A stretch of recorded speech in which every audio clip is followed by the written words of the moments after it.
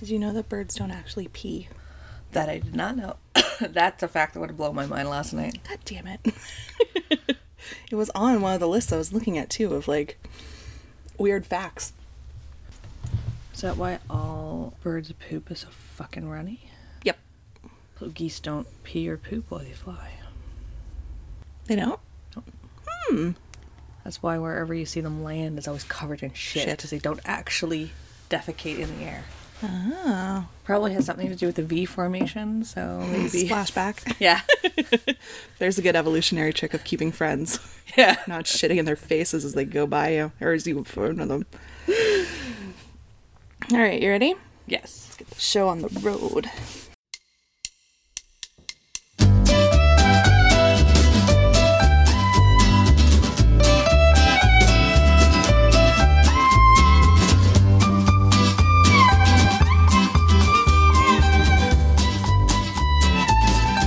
Hello, everyone, and welcome to the newest episode of Rabbit Holes Podcast. I'm one of your hosts, Elise. And I'm your other host, Andy. And this is the last podcast for International Women's Month. Yes, it is. Which is our third in the series, because we were a little bit late on the jump starting off. But I think we've done our sisterhood proud in the meantime. Covered a lot of ground here. We have a blog going up with other women in music. Yep. We'll have a blog going up at the end of the month. I don't know what it's about. I'll figure it out. Yeah. Odds are it'll be lady related as well. Yeah. I have had on my list of things to do old advice given to women. Like, you know, those old ads of like, greet your husband at the door with a martini and a 4-course meal on the dinner table for him. Douche with Lysol? And douche with Lysol. So I think it's time to come around to that topic and hit that on the blog. So can you believe they used to do this? Douche with Lysol. Lysol started out as a douche, people. Yeah. Clearly invented by a man, because no woman would ever create that chemical property and stick it up her hoo-ha and think it was a good plan. I don't know how anybody thought that was a good plan, but hey. It was the 50s. It was a wild time. It was. I love how that's just used to describe most decades before the 80s. The 70s, it was a wild time. Yeah. The 60s, it was a trippy time. Yeah, it's true. So for today's episode, we're going to round out this women in pop culture movements with my story, and then Andy's going to take us off on a bit of a tangent and talk something that's near and dear and hated by every woman. So make your guesses now out loud, and then when you get to the story, you'll either be right or wrong, and you'll have that vindication. Yeah. I'm pretty sure every woman listening knows exactly what it is with that description. Probably, yeah. Yeah. So we didn't leave a lot on the table in terms of what to talk about in terms of women in pop culture. So I'm going to start off just to finish us out in that round and then hand off to Andy. But when I was looking for a topic to do, I had assumed Andy would do literature. I was going to do it, and then I just ended up falling down a rabbit hole. The same rabbit hole two ways, so I was like, this obviously is meant to be. Yes. So women in literature will come back to next year, I guess, at some point. Yeah. Or some point the next year. In the next year. So my rabbit hole and my topic for this week is pro-women cultural movements. So you had talked music in our first episode for this month of Womenness, and that led me to the idea of Lilith Fair. Oh, Lilith Fair. The 90s was such a fantastic time for women in music. Exactly. It's a good place to start, so that's kind of where I dove in on this. And like you said, 90s women's music is seminal to us, and it's huge. So it makes sense. It's a good kind of segue into these pop culture movements for women. Probably is no surprise, the first Lilith Fair was a response to the male-dominated music industry. Canadian singer Sarah McLachlan, yes, she of the sad CSPA commercials. And I love an angel. Yep, exactly.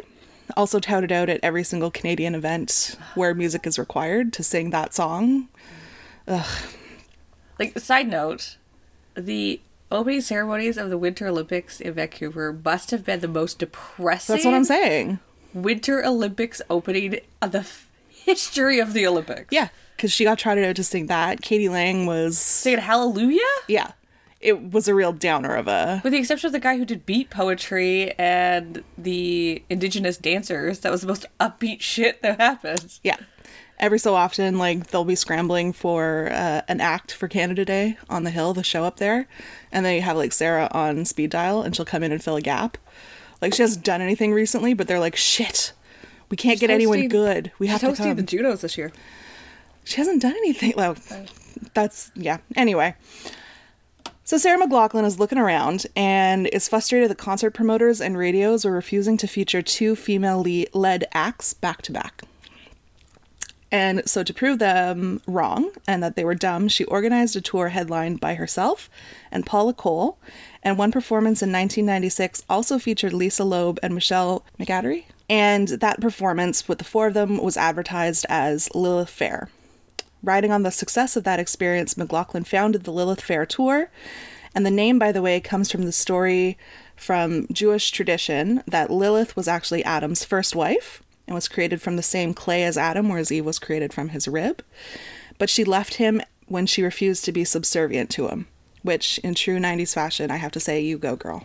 Yeah. So the 1997 tour, so the first one, grossed $16 million that year, making it the top touring festival. It was primarily a U.S. summer tour with some stops in Canada. And the original run of the Lilith Fair only lasted for 3 years, but during those 3 years, the acts that performed were huge. So headliners included Sarah McLachlan, obviously, Sheryl Crow, Tracy Chapman, Jewel, Paula Cole, Fiona Apple, The Cardigans, Lisa Loeb, The Indigo Girls, India Ari, Natalie Merchant, Bonnie Raitt, Chantal Kraviatzik, Diana Krall, Erykah Badu, Lauryn Hill, Missy Elliott, Queen Latifah, Sinead O'Connor, and the Dixie Chicks. So a who's who of women in rock and music in the 90s. And the reason it ran was only 3 years is because that was sort of 1997 and 1998 was the height of these touring festivals in the 90s. You had Lollapalooza, Ozfest, Edgefest, the Somersault Tour, Warped. You had all of these festivals, and there's probably a couple, Dan's probably yelling at the phone, like, she forgot that. But it was sort of the height, but then at sort of the 99, they all started to dwindle. Right. That was the last Somersault. Edgefest stopped being a traveling tour at that time because they started to lose money, but also Woodstock, right. 98, 99 had happened with the whole like break stuff, and so the sort of that shift in the late 90s, early 2000s started to change, so they started to not be as profitable. And that's why you do it. You don't do these things for fun. No, they're a lot of work. Yes. Secondary acts who performed either on the second stage or in the village that followed the tour around included Dido, Pat Benatar, Martina McBride, Sixpence None the Richer, Idina Menzel, Nelly Furtado, and Tegan and Sarah. So some Tegan and Sarah. Yeah, so some earlier acts who are now big and that we know who started off on the secondary headliners. Yeah. So it ended, like Andy said, after 3 tours, when that festival culture was going away.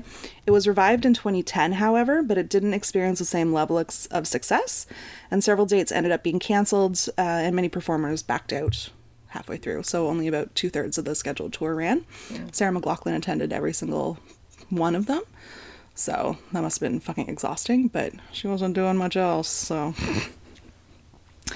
In 2011, McLachlan indicated that the original model was being shelved due to changes in audience expectations. I think they're still doing smaller events every year, but... Yeah, I think it's sort of become a little bit more like Lollapalooza is now, where Lollapalooza is just one. Right. It's a set festival that happens in Chicago, certain dates. Right. So I think it's more like a solo... standalone festival. They're not traveling June through August anymore, yeah. For all the fizzled out now, the legacy of the Lilith Fair were massive. Those performers were huge at the time. The initial success proved that there was a market for female-led events, and it stands as like a cultural touchstone for women in music in the 90s.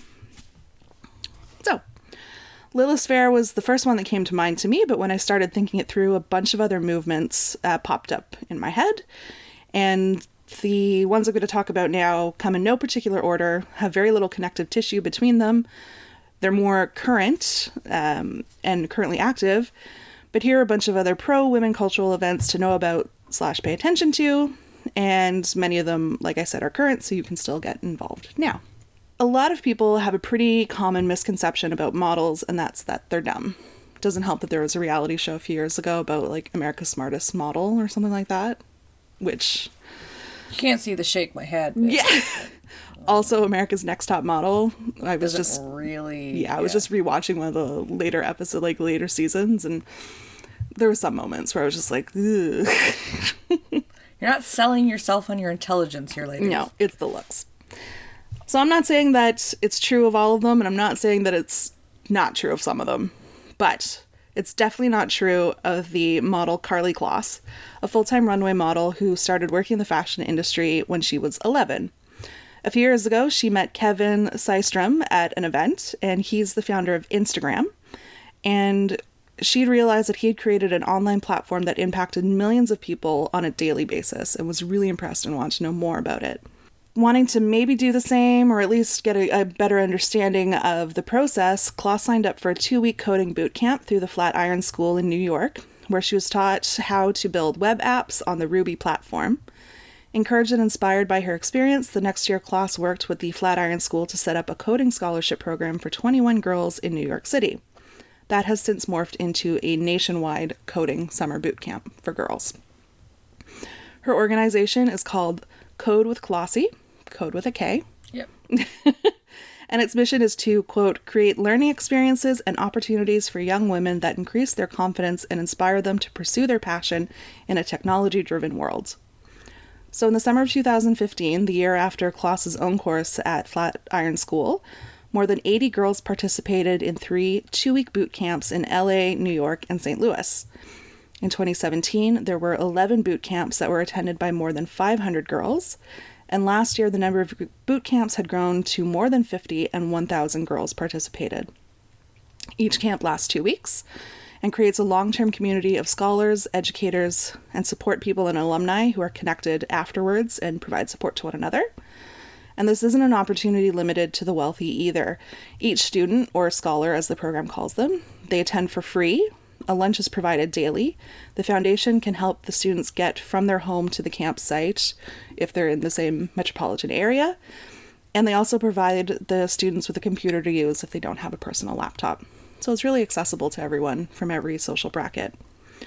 100% of the camps are led by women, and in fact, there are 2 female instructors and 2 female instruction assistants for each camp. And the purpose behind that is to provide these girls with role models and representation in the technology world. That's a great ratio because you're actually going to be able to answer questions and... Yeah. Depending on your location and interest, girls can attend camps that focus on either web applications or mobile application development. And as we all know, getting girls into STEM is a challenge, so the science and math studies, if you're not familiar with the term. Systematically, they're often excluded, but following the camp experience, more than 84% of participants indicate that they have an increased interest in careers in STEM, and almost 90% of students report being more confident in their technical abilities after attending the camp. And I'm assuming the other 10% were already hella confident to start off with, so... Yeah. No, I've heard of her coding with... Klossy? Yeah. Klossy, yeah.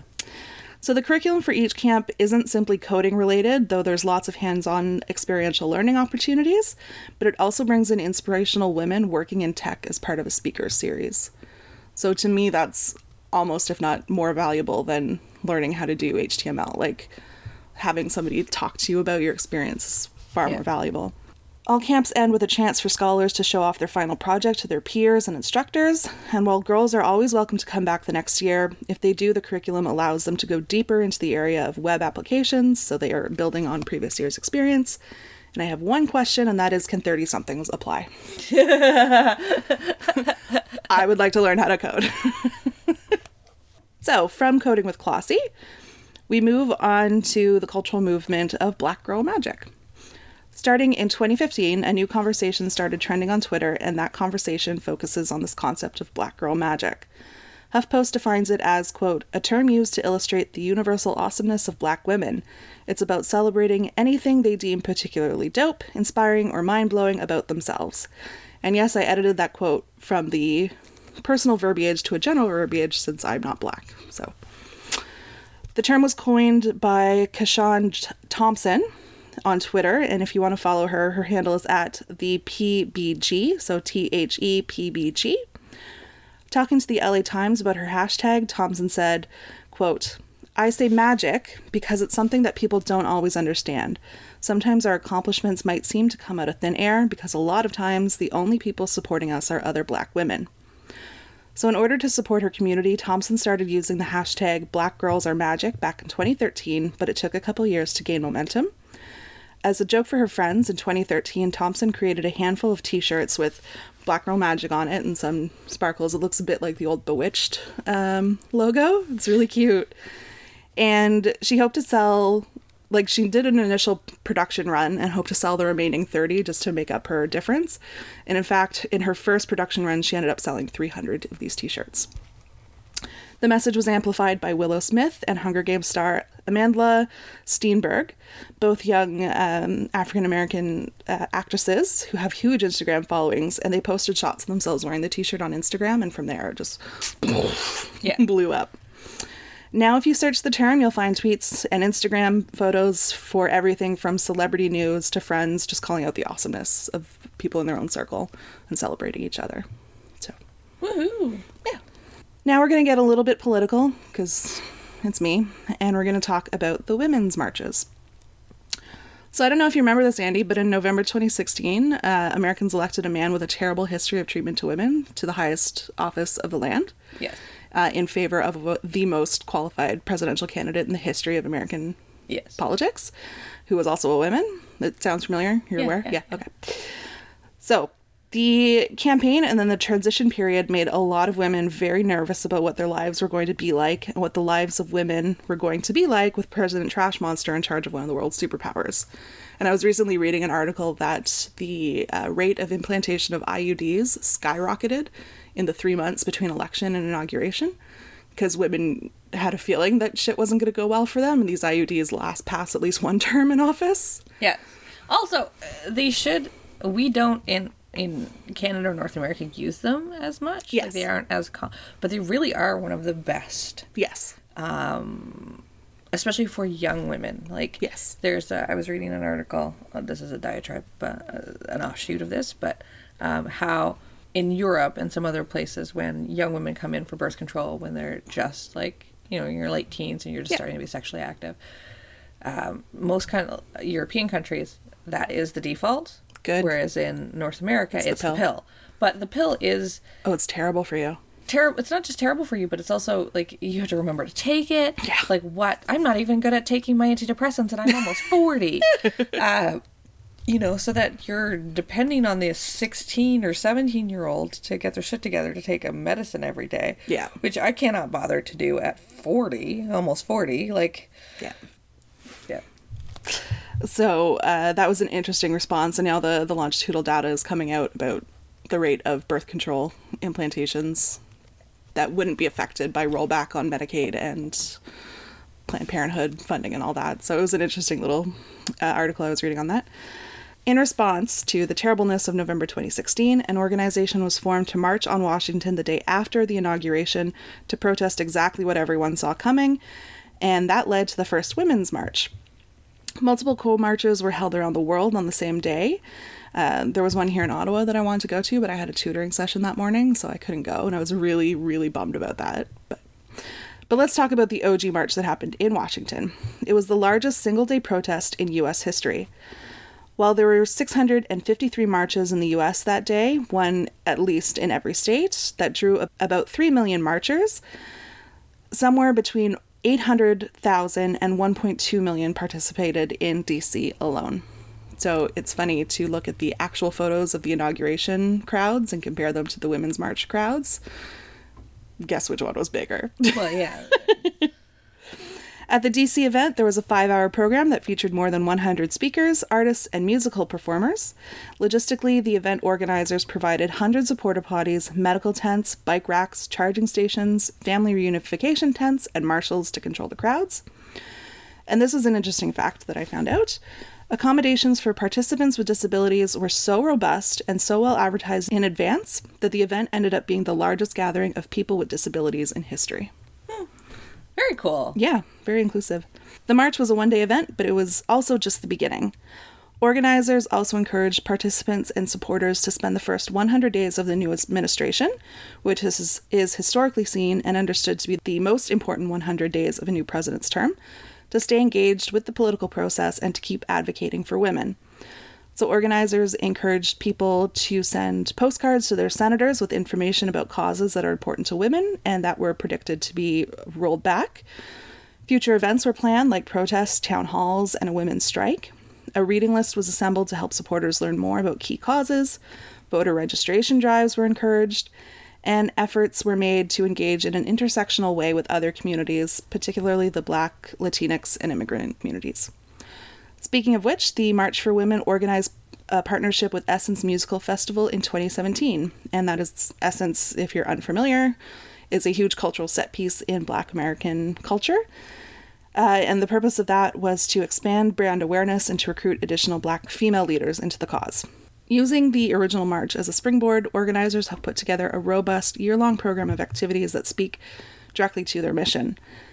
And that mission has been fleshed out and developed since 2017, and it is to, quote, harness the political power of diverse women and their communities to create transformative social change. Women's March is a woman-led movement providing intersectional education on a diverse range of issues and creating entry points for new grassroots activities and organizers to engage in their local communities through training, outreach programs, and events. Women's March is committed to dismantling systems of oppression through nonviolent resistance and building inclusive structures guided by self-determination, dignity, and respect. So the mission is quite a mouthful and quite all-encompassing, but it led to the development of a series of principles that guide the work of the organization, and these include ending violence, protecting reproductive, LGBTQIA, workers, civil, disability, immigration rights, as well as environmental justice. So if you're a woman or a man who likes to support women, I highly recommend that you jump over to their website and see how you can get involved and or donate in their cause. What? Like, a lot of these causes need to almost use the NRA is very popular, very powerful because of the way it harnesses its people. Yep. But it also has a very singular mission. Yep. So, like, that is a really big mission. I look at some of those organizations and I go, that's very noble, but that's almost too much. Like, how are you going to action, how are you going to funnel your people into, because you can't funnel them, right? Like, that's so... Reproductive rights, workers' rights, civil rights, disability rights, immigration rights, LGBTQIA rights, and environmental justice, and ending violence. It's a lot. It's a lot, like, and it's all very noble, but then to me, I think, even though you're a huge organization that probably has lots of people, unlike the NRA, which they're a lot of their core people are sort of older, so that they have time to show up at Capitol Hill to call. Yeah. So you have to figure out how to harness your probably more working younger women who are in the workforce, how you can harness them, and usually it's by funneling your specific mission at a specific time. So I don't know how they're doing it, but that seems to me a lot. Yeah. You know, not setting yourself up for instant or robust success. Yes. Yes. Agreed. I think, it's all very noble causes, but focusing on, like, originally it was the reproductive rights issue, and I mean, makes sense. They haven't had a whole lot of success with that in terms of the rolling back of rights. Maybe that's what kind of forced them to branch out and look for areas that they could succeed in. I don't know. Yeah. But good on them. Yeah, for sure. The Women's March kind of trips into this next cultural movement that I want to talk about, and that's the Years of Women. And I say years because 1992 was called the Year of the Woman, and so was 2018. The Women's March was a direct result of the 2016 U.S. presidential election. The other big result of that is the fact that new records were set in terms of how many women were running for office in the 2018 midterm elections. And it's interesting because 1992 is almost an exact parallel to what we saw in 2018. So in 1992, American voters returned more new women to Congress than in any previous decade. Many women, including current Speaker of the House Nancy Pelosi, credits the Anita Hill hearings as the reason for that. So if you're not familiar, if you've been living under a rock for the last 12 months or so, during Clarence Thomas's confirmation hearing to the Supreme Court, Anita Hill, a former clerk of his, came forward with accusations of sexual harassment against her former boss. Much like we saw last year during the Kavanaugh hearings, the Senate decided to investigate these accusations and had Ms. Hill testify to her claims before them. And the optics were terrible. It was a young black woman who sat before a panel that was completely male and mostly white and recounted her treatment at the hands of the Supreme Court nominee. And spoiler, she wasn't believed and he was confirmed. That event galvanized a lot of women to bring their voice into politics, and so they ran. That year, 11 women won major party nominations for Senate races, and 106 women ran for seats in the House. 24 women won elections to the House, and those women who were elected to the Senate tripled the number of women in that chamber. However, for context, that brought their number to 6. There were now 6 women in the chamber, or 12%. So, good on ya. The numbers were terrible. But these broads kicked down a bunch of doors, since 47 of the 58 women of African, Hispanic, Asian, and Pacific descent to have served in Congress have been elected between 1992 and 2016. While the Anita Hill hearing is one of the major contributing factors to this rush of women, it wasn't the only one. There was an economic downturn that had started the year before. There were concerns that Reagan would push to overturn Roe v. Wade. And there was a push for redistricting, which created 93 open seats in the House of Representatives. It was the perfect storm, and women cleaned the fuck up after it. 2018 was similar in a lot of ways. So leading up to the midterms, women watched a mostly male Republican body throw mud at the victim of their Supreme Court nominee's sexual assaults. Spoilers, they didn't believe her, and he was confirmed. There were concerns that an increasingly right-wing executive branch was going to cause lasting damage to the rights of women and minorities, as well as the environment and international relations, etc., etc., etc. And a slew of scandals resulting from the Me Too movement caused a bunch of elected officials, quite a few of them Republicans, to step down in the face of the outcome of that, and also out of embarrassment for the head of their party, which left a lot of open seats. And it's almost impossible to win over an incumbent in elections, but the fact that now there's 2 new people voting, or 2 new people running, you up your chances of getting in as a first time running. There's a lot of people saying that they're not going to run the next time either, right? Yeah. So everyone seems to want to get out. They're jumping off the Titanic before they're out of lifeboats, I think. So enter the year of the new woman. Well, 1992 broke records, 2018 then came along and smashed them. In the midterms, 255 women ran for office, with Democratic women winning 47% of their races and claiming 93 seats, and Republican women winning 24% of their races, or 24 seats. So all told, when you even those out, 23% of women who ran won their election. The standout winners are names such as Alexandria Ocasio-Cortez, a self-described Democratic Socialist out of New York, Mickey Sherrill, a former naval helicopter pilot and ex-federal prosecutor from New Jersey, Deborah Haaland, the first Native American congresswoman ever to sit in the House, elected out of New Mexico, and Chrissy Houlihan, an Air Force vet and entrepreneur from Pennsylvania. If history is any indication, and spoiler, it is, it's likely that these women and their colleagues will advocate for women to take on leadership roles at home and abroad, and they're also more likely to reach across the aisle to the other party to get shit done. It's just what women do. So real quick, let's talk about a situation where 2 of these social movements joined to create something amazing.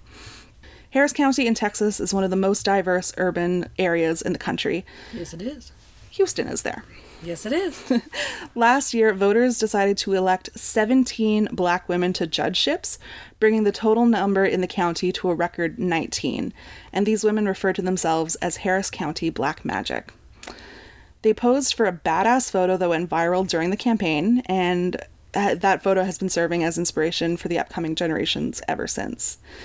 While they each stood for elections as individual, they did pool their resources and efforts to help with each other's campaigns, and it clearly worked. So this is one case where the Year of the Women in Black Girl Magic just came together in a perfect storm and got these women elected. I think it's bonkers that you elect judges, because I wouldn't know who would be a good judge as a non-legal mind, but the fact that the voters elected this incredibly representative and intersectional body to the court, good on you, Texas. Yeah, and we don't really usually say those things about Texas, but it is a very large area, Harris County. Yeah. It's a huge amount of people. Yeah. And it's also, like you said, very diverse. You've got, it's kind of Texas, I find strangely fascinating. Yeah. Sort of like Florida, but not quite as stupid, right? Like, yeah, it's just... It's a special breed. It is a special breed. Yeah. So that is my story about pro-women cultural movements. Ooh. Loves me some Lilith Fair. I figured you would. So I'm going to talk about that one thing we all hate, is our periods. Ugh. So I'm sure that if anybody was looking, they saw that stupid post about how women only need 9 tampons a cycle, so we should stop complaining about the cost of tampons. Yes. That's not how it works, people. No. You actually need way more, because you can't wear one for more than 12 hours, because then you are at risk. 12. It's supposed to be 8. Sorry, thank you, 8. I haven't used tampons in years. I was going to say, this explains why Andy is, like, crazy. That toxic shock syndrome is just rocketing through her system. I have not used a tampon in years.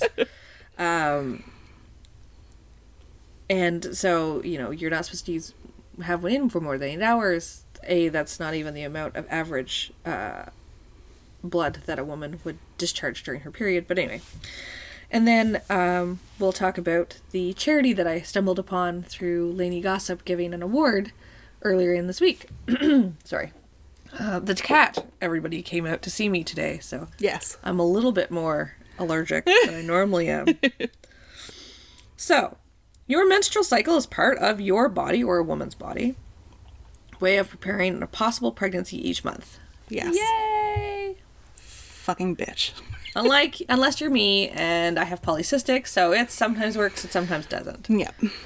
I used to be one of those very lucky people when I was on the pill for so long that you could okay, it's Wednesday, it's noon, my period's gonna start in about an hour. Like, you could set, like, my period would start around 1 or 2 on a Wednesday, so lucky. And it would end at about 2 on the Saturday. But then, that's really lucky, but yep. I only realized after I came off the pill that it's because I have polycystic, so my body doesn't do anything normally, so it's just the drugs. I see. Right? So I paid for that, all those years of light periods. Yeah. Being able to know when they were happening. I paid for that in all the trouble I had to try to have my babies. Yep. Well, I tried to have my first baby. The second one just came along without knowing. I would just like to say, I told you so. I know. So, also trying to explain to a 3-year-old what a period is always a lot of fun. She now thinks you bleed out of your bum, because I can't convince her otherwise. Menstruation is the term for getting your period. About once a month, females who have gone through puberty will experience menstrual bleeding.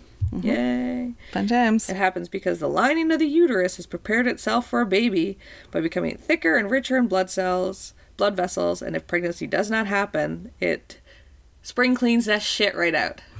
There's an awesome meme of, a conversation between, a woman and her uterus, and it's the uterus is like, look, I've prepared the nursery for the new baby, and the woman's like, it's not going to happen this month. Wait, what? What do you mean? I've done all this work. Yeah, no, it's not going to happen. Uterus just rips everything down, throws it all out, burns everything, and then starts the whole process again the next month. Bleeding usually lasts for 3 to 8 days, or way longer if you're me right now. I want to know which bitch is on a 3-day cycle. I was at the very end of being on the pill for 16 well, yeah, years. because like you said, the pill. I don't have, a pill, and I don't, and I have polycystic, so, and I was also on the pill for, 17 years. That's a long time. Yeah, because I wasn't ready to have babies. and I'm smart. Well, I also was on it very early because of, well, now we know polycystic, but I had very frequent periods. So I'd have a period for like 16 days, Oof. And then it'd stop for 4, and then I'd have another 16-day period, and then it'd stop for 4. I was never anemic though. Yeah, that's my problem. Yeah. Probably, they could never figure out why I wasn't anemic. I should have been anemic, but yeah. So I went on the pill way before I actually became sexually active, just to regulate that shit, because nobody wants a 16-20 day period and be off for 4. No, nobody got time for that shit. And the length of the time from the first day of one's period is, the first day of your period is what's the first day of your cycle, and the average cycle lasts 21 to 35 days. Although if you're me, it's more like 60. Because my body is a fucking mess. So the menstrual cycle is controlled by a complete orchestra of hormones produced by 2 structures in the brain, the pituitary gland and the hypothalamus, along with your ovaries. Mm-hmm. They all work in succinct bullshit to create this. So it includes several phases, and the exact timing, of course, is different for every woman. So your first day of your menstrual bleeding is considered day 1 of your cycle. Your period lasts from 3 to 8 days, but 5 days is the average. And your bleeding is usually heaviest on the first 2 days. Okay. That's the average person. Day 6 to 14, once the bleeding stops, the uterine lining begins to prepare itself again for that possibility of pregnancy. The lining becomes thicker and enriched in blood and nutrients. That dumb bitch. Somewhere around day 14, an egg is released from one of the ovaries and begins its journey down the fallopian tubes to the uterus. Fun fact, I only ovulate out of my right side. And then my left side will kick in once every 3 or 4 months, just to remind me. And I know this because ovulation for me feels like a little dude is standing in there with a spoon trying to dig out the egg. It fucking hurts. Doesn't happen all that naturally for me, so... Yeah. My ovaries are lazy bitches. Lots of drugs took to get them to start working. If sperm is present in the fallopian tubes at this time, fertilization can occur. In the fallopian tube or down in the uterus? Because if it occurs in the fallopian tube... No, that's if it plants in the fallopian tubes. Usually insemination happens in the fallopian tubes or just at the top. Right. So like if you're doing... IUI, which is not IVF, and so there's a step. So I did ovulation induction, which is where they gave me a lot of drugs to induce an egg to come out of my ovary. Mm-hmm. Just one. And I was on more drugs than some IVF patients. And then, so when you do IUI, they take the sperm, they kind of wash it to help it along. And then so when they know that the drugs have kicked in and you have ovulated, they inject the washed semen right up into the top of the uterus to give it like a boost. So that's usually if the sperm is also like not swimming well. So the old turkey baster method, if you will. Yes, the turkey baster method, for sure. That was not, like, if our ovulation induction hadn't worked, we would have went to IVF and not the other way, because it was me not laying eggs. Right. Not the swimmers. Right. So,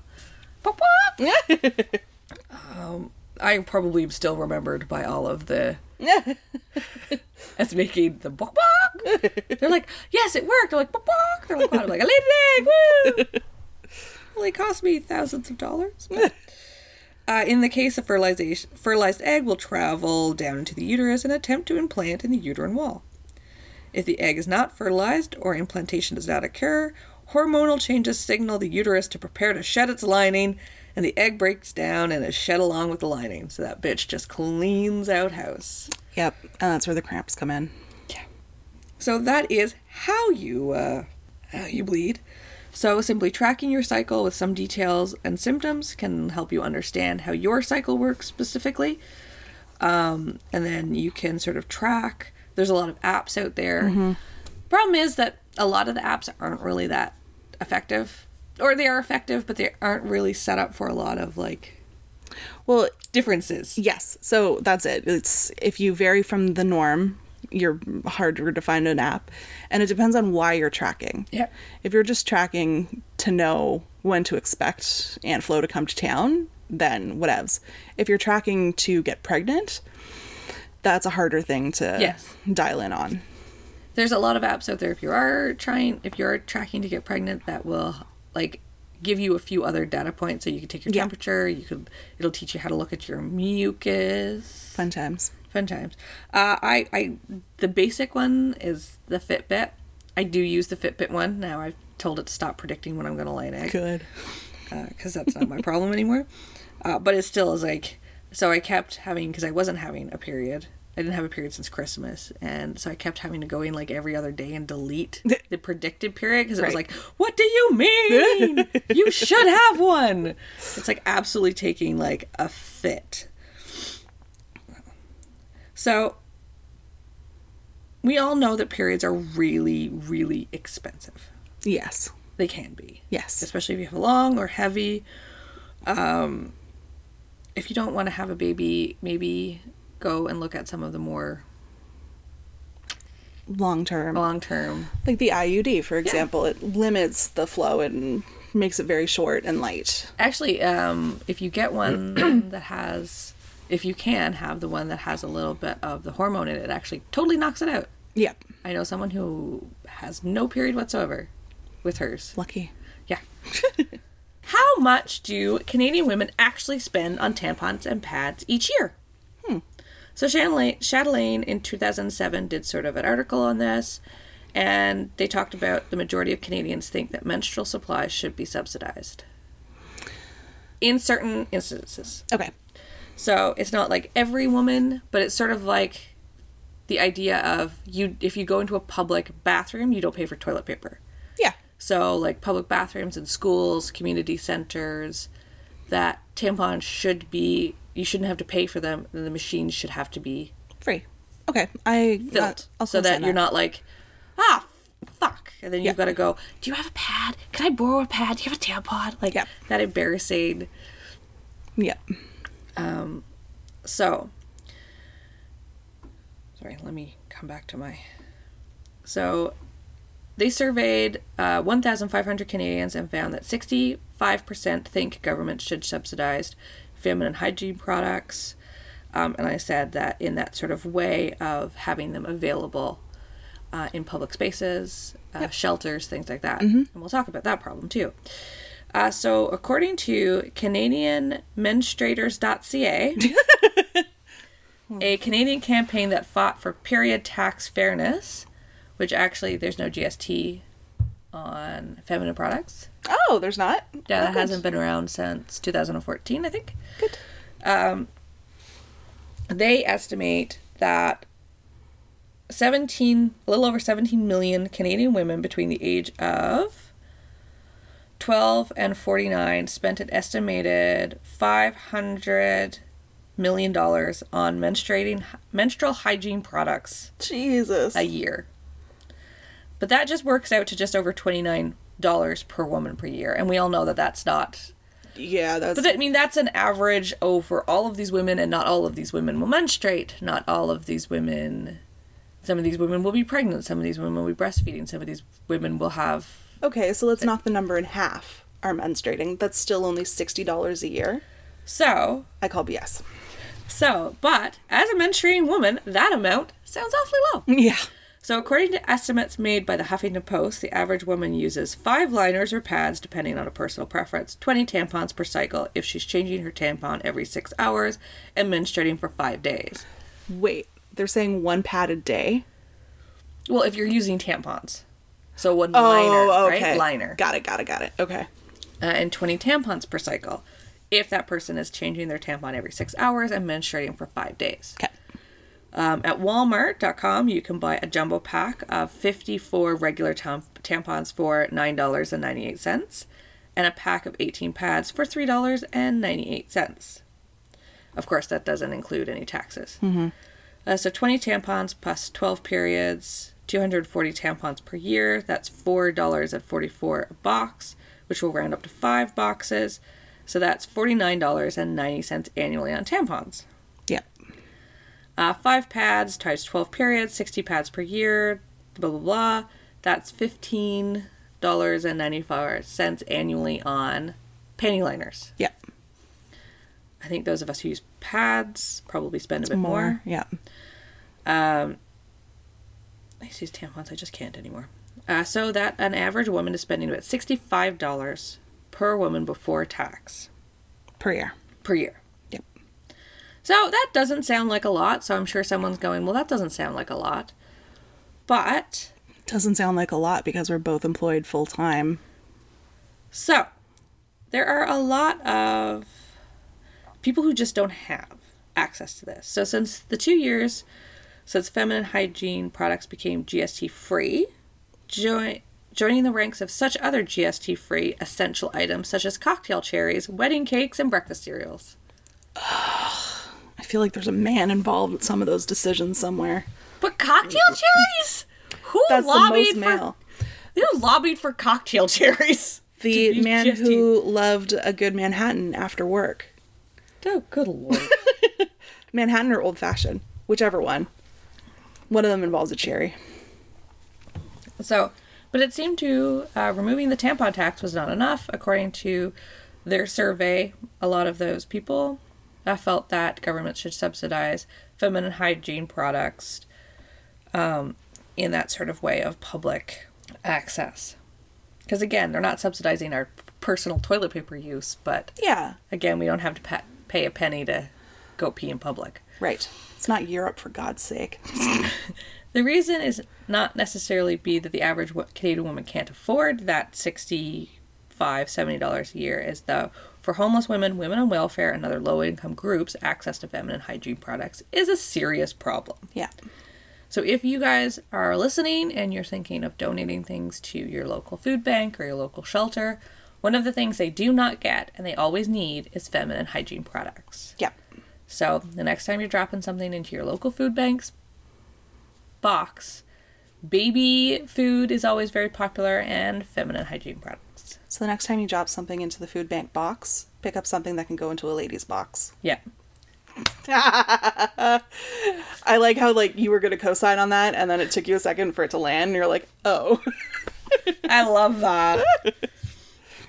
In July of 2016, New York City made history for passing the United States' first legislative package to ensure access to menstrual products in public schools, shelters, and correctional facilities. So Yes. if you are in one of those 3 places, you can have access to feminine products. For free. For free. The whole being in jail and not getting free menstrual products blows my mind. Like, if it was me, I'd be like, welcome to Free Bleed, ladies. This is happening. I'm not paying commissary for this. Rubbing up against a leg of a... Yeah. As Mayor Bill de Blasio said in a release, these laws recognize that feminine hygiene products are a necessity and not a luxury. Yep. Which is very true. So we'll get to the other way to how I fell down this rabbit hole. It's a very short rabbit hole. But there is a group that Nicole White started in Canada, and it's called Moon Time Sisters. So they have a branch in Saskatchewan and Toronto. It's still a small group. And so she, like most women, knows how embarrassing it can be when your period comes and there's no tampons or pads around. Yep. We've all been there. Yep. The anxiety that bleeding through your clothes or deciding like a wad of toilet paper will do for now. Pro tip, it doesn't. I know it doesn't. It is a feeling that we all know. Yep. And is very uncomfortable. But for some Indigenous women, it's not a fear. It's a monthly crisis. Yeah. Especially women living up north. These things can cost, so we just talked about, that costs $69 or $65 for the average Canadian. And that box of 40 tampons cost $9 on Walmart.ca for us. That, in places like Iqaluit and north of the Arctic Circle, is either $14.99 or almost $20 a box. Yep. So that is double the cost. So then your $65 period now becomes $130. Yeah. And that's on top of the $7 you're paying for a head of lettuce, the $18 you're paying for a gallon of orange juice. It's a ridiculous crisis happening up there. Yes. Who wants to say that I don't have the money for pads, but I don't want a big wad of toilet paper in my underpants? Yeah. So we all know those stories, and I'm sure for many of us, we've all been there, but these women are there every month. So that's why White started Moon Time Sisters, a community-based group that collects feminine hygiene donations to distribute through Saskatchewan's northern community. As I said, there's also a branch in Toronto. Mm-hmm. As a community organizer, she often works. She's also Indigenous. She's Métis. She often works with people who live their lives below the poverty line, and that she said that she knows feminine products are considered a luxury, but they're something tangible that we can all work on together, because they're not a luxury, people. They're a necessity. Yeah. Nobody wants to free bleed. That is uncomfortable. If you are a guy and not sure what we're talking about, go to BuzzFeed and just search free bleed. And they did 2 or 3 of their female staffers did a sort of free bleed experiment, and they talk about how uncomfortable and how they can't believe that women have to do this all the time because they cannot afford. And in the States it's different than Canada, because in the States their welfare system is predominantly on some places in food stamps, and feminine hygiene products are not qualified in some places for food stamps. Ugh. So you cannot use your food stamps, whereas here welfare is like a check and you decide how you spend it. You decide how you spend it. Yeah. I have a feeling that if menstruation was a male issue, this wouldn't be a conversation. No, but I'm not even sure that I could say that without 100%. Yes, I think it probably wouldn't be the same conversation. Assuming all things are equal as they are today, with the only exception being men bled, this would, boner pills are, look at what happened there. You can get complete coverage for your Viagra, whereas sometimes the fertility drugs or birth control isn't covered. Fertility drugs usually aren't, and they're very expensive. Yeah. So what they're finding is that in these places, we hear about it in third world countries where women and girls have to stay home from school because they don't have access to feminine products. But that's happening here. That's happening in Canada. That's happening in the States, because these women just don't have the access to that. So they have to stay home. Yeah. And that's atrocious. That limits a girl's ability to go to school 1 week a month. Yes. That's a huge learning gap. Yes. Yeah. And I also think it's appalling that some of these people don't have access to free water or good water. But that to me doesn't track. Doesn't track. North American, yeah. How can this happen? How can we let this happen? So, this is not a tirade against men in any way. This is... She leaves that to me most of the time. But it's just, this is something that we should be talking about more, because the stigma around a period, because we all think it's icky and gross, we don't want to talk about it, limits these young women from discussing it. It limits us from discussing it. It limits us from saying, hey, there's this awesome charity. What do? They collect pads. Yep. And they send them to girls and women in northern communities. They send them to girls and women in third world countries. They send them to rural states. But because we don't want to talk about periods, because periods are icky, they're gross. They're disgusting. I'm on one right now. Yeah. But, motherfucker, I'm on it all the time. So I've tried to explain to Elizabeth and Victoria what a period is, because I don't want them to grow up being like, ooh, we can't talk about it. So I go around now. I don't tuck my pad up in my sleeve. I work in an office of all women, with the exception of one gentleman who we've just accepted into the sisterhood. Much to his chagrin. If he's listening, I'm really sorry, but you are.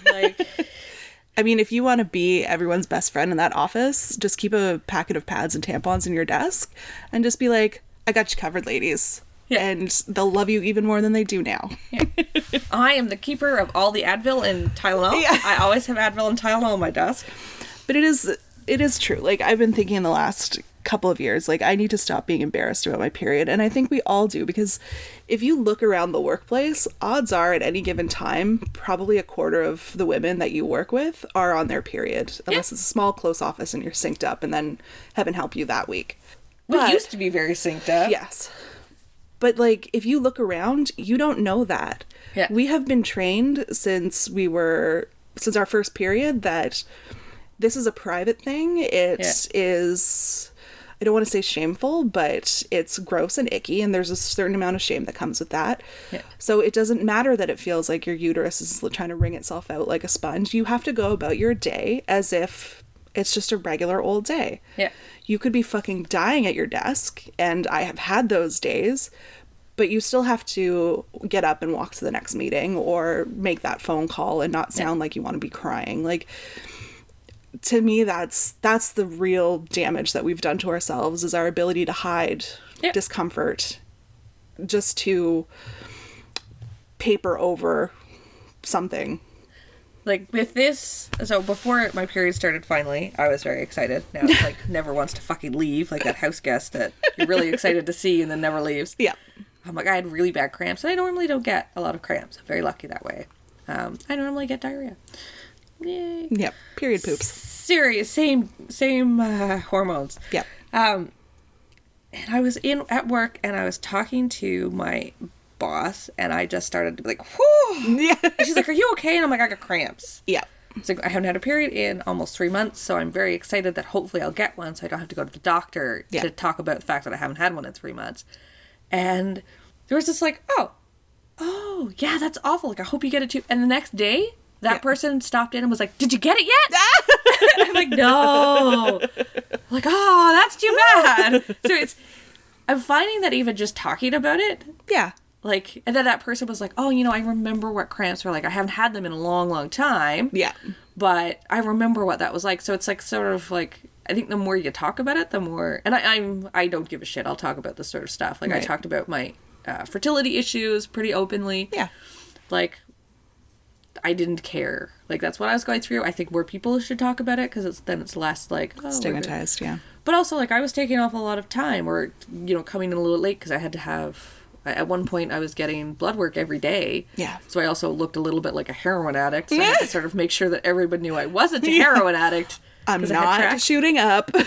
It's coming out, not in. Yeah.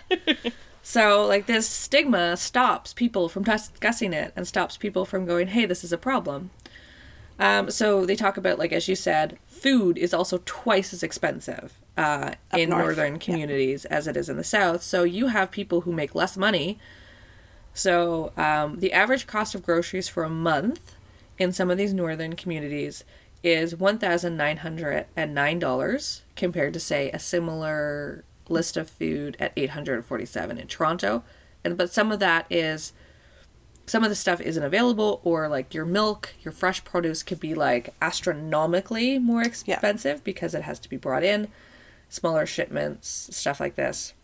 Fun fact, the business school that I work for, a couple of undergrad students as a business product have pioneered a company called Grocer, where they take those shipping containers and turn them into greenhouses. Oh. And so they are eminently movable. You can transport them anywhere that you can get a shipping container, and that's the problem with the expensive food up there, is it comes up on the shipping containers, so the cost. It's all kitted out to grow food, like fresh produce. It's all self-contained. It's relatively cheap. They were just on Dragon's Den and got an offer for a partnership, but they declined it because they're getting so many offers for partnership with better deals from outside companies, and they're expanding into Norway because Norway has a similar problem with produce in communities up by the Arctic Circle. So if you would like to know more, go check out Grocer, Growercer, and you can follow that story. These are young kids too, like 20s, early 20s, who are pioneering a solution to the food crisis up in poor communities. That's awesome. Yep. Because it is... Oh, now, if only we can figure out how to plant a tampon tree, we'll be fine. So Moontime Sisters, as I said, is this really cool group.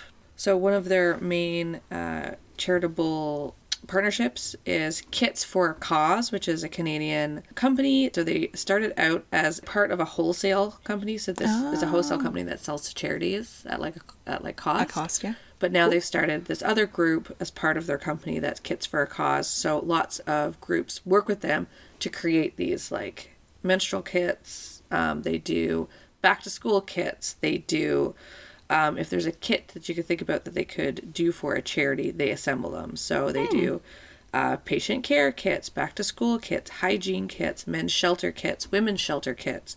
So with bras and underwear and socks, cancer care kits, kidney dialysis kits.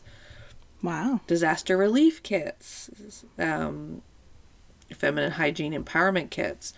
So that through this charity wing, other charities can sort of piggyback on their success and their networks. Cool. So Moontime Sisters is one of the charities that works with them. So if you are interested in these things, there's lots of charities around in your local communities and nationally that do this sort of work. Mm-hmm. Donate, get involved, because we all women know what that is like and know that it is not a luxury, and some of us can't imagine not being able to afford it because we just buy it and it just is something we have to have. Yeah. But it's something we have to have, but not all women can afford it. So yes. Periods suck. Let's try to make it a little easier for our fellow sisters who are having an even suckier time. Yeah. Do you know the history of the tampon? No, I do not. Oh, it was good thing your historian friend does. So, yes. During the World Wars, of course, badass war nurses were patching bullet holes with these little rolled up cotton plugs. And then one of them said, fuck, my period is terrible in this wartime situation. What can I do? Oh, look, this little rolled up plug of cotton is great for stopping blood in bullet holes. Maybe it'll stop the blood coming from my vag hole. And whoop, the tampon was born. Fucking war nurses doing it, all of it, every single time. I love war nurses. And also, do you know the history of the battle between tampons and pads? No. So it's considered like... Now I have this like cartoon version of like... It's like spy versus spy of like, yeah. Or like a gladiator style like battle. Yeah, so they just clash. Yeah. So there's this mythos that real women wear tampons, right? Like you become a woman when you're able to insert a tampon and go about your day with one in. Like there's that bullshit myth behind that. That started in the 80s when they started advertising menstrual products on television. And in order to draw people into this whole like tampon culture, they started showing off how active you could be while wearing a tampon versus a pad. And so they would use images like high-powered businesswomen with shoulder pads and briefcases and badass women doing physical activity. And so they were trying to drum up business in the tampon market. And so what it did is created this narrative that real women who are active and who do busy, important things wear tampons. And then no one's really advertising for pads. And if they do, it's all like blue liquid being poured on a tap, like... So it created this dichotomy of like real important business women wear tampons, everyone else wears pads. In reality, diapers for adults. And in reality, it's just a comfort level thing. Yeah. Like you do whatever works for you because you don't want to make it worse. Yeah. So that's why like we have to destigmatize pads for grown women. I don't like tampons. I don't like walking around with something inside me for 6 hours a day. So we need to start destigmatizing that as well. Don't feel pushed into putting anything in your body that you don't want to. I used to use tampons all the time, and then after Victoria, I ended up with a bit of vaginismus and also a bit of scar tissue from the few stitches I had with her. Not the bunch of stitches I had with fucking Elizabeth, but just the few stitches I had with Victoria. And so I haven't really tried using them since, because they were very uncomfortable the first few times, but... My first time was my last time. Oh, no. So I'm still like traumatized from that whole experience. And I'm just like, I'm good. The concept of walking around with something up in me for that long, like... Well, a friend was asking me about, because I've had vaginismus, which is like when... It hurts to put anything in. Yes. Yes. So you can't have sex, you can't do anything. And I had it for a number of years, and... to get it treated is very painful physiotherapy, but it works. And so their daughter was trying to put in a tampon and couldn't because it was extremely painful. And they went to the doctor and they discovered that she has like a very mild form of vaginismus, but they're actually going to get it treated. Oh, good. So, sometimes that like, hey, if you're a teenager and you're listening to this for some reason, and you're like, I can't do it because it pains hurt so much, Yes. talk to your doctor about it. Yes. Because it might be uncomfortable for you, and that's like totally your own, but it shouldn't be like, oh my God, this hurts. What's going on?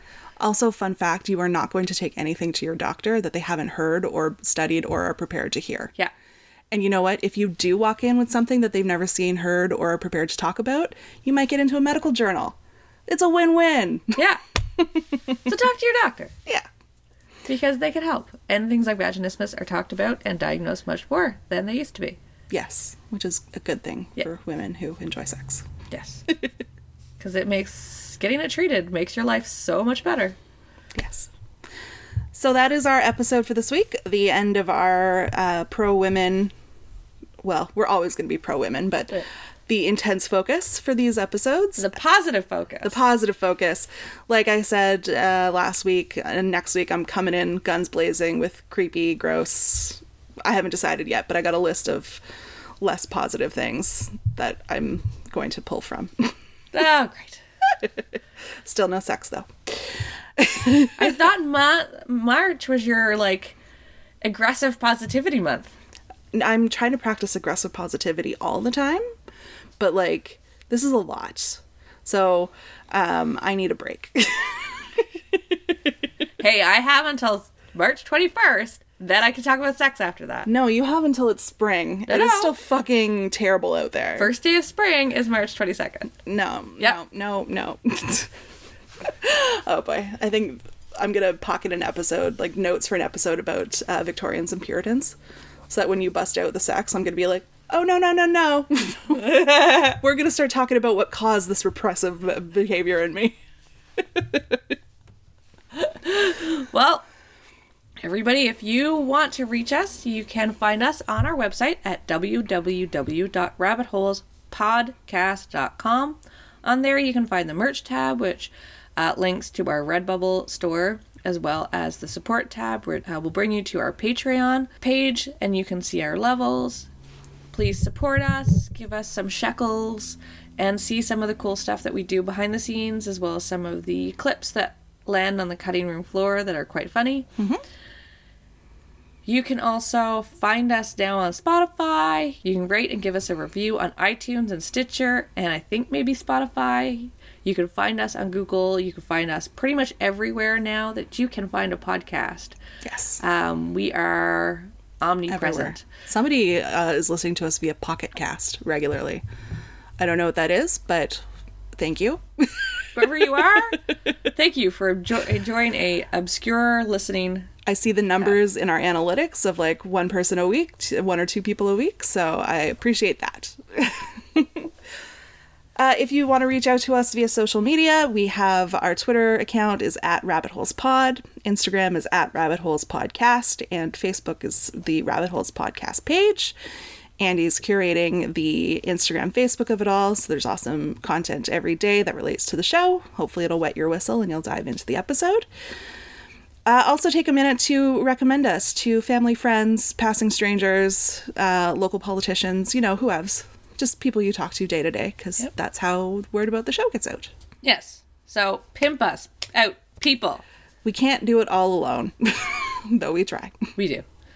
So there's only one last thing to do, and that's to remind you that if you don't know where you're going, any road will take you there. Bye, guys. Bye.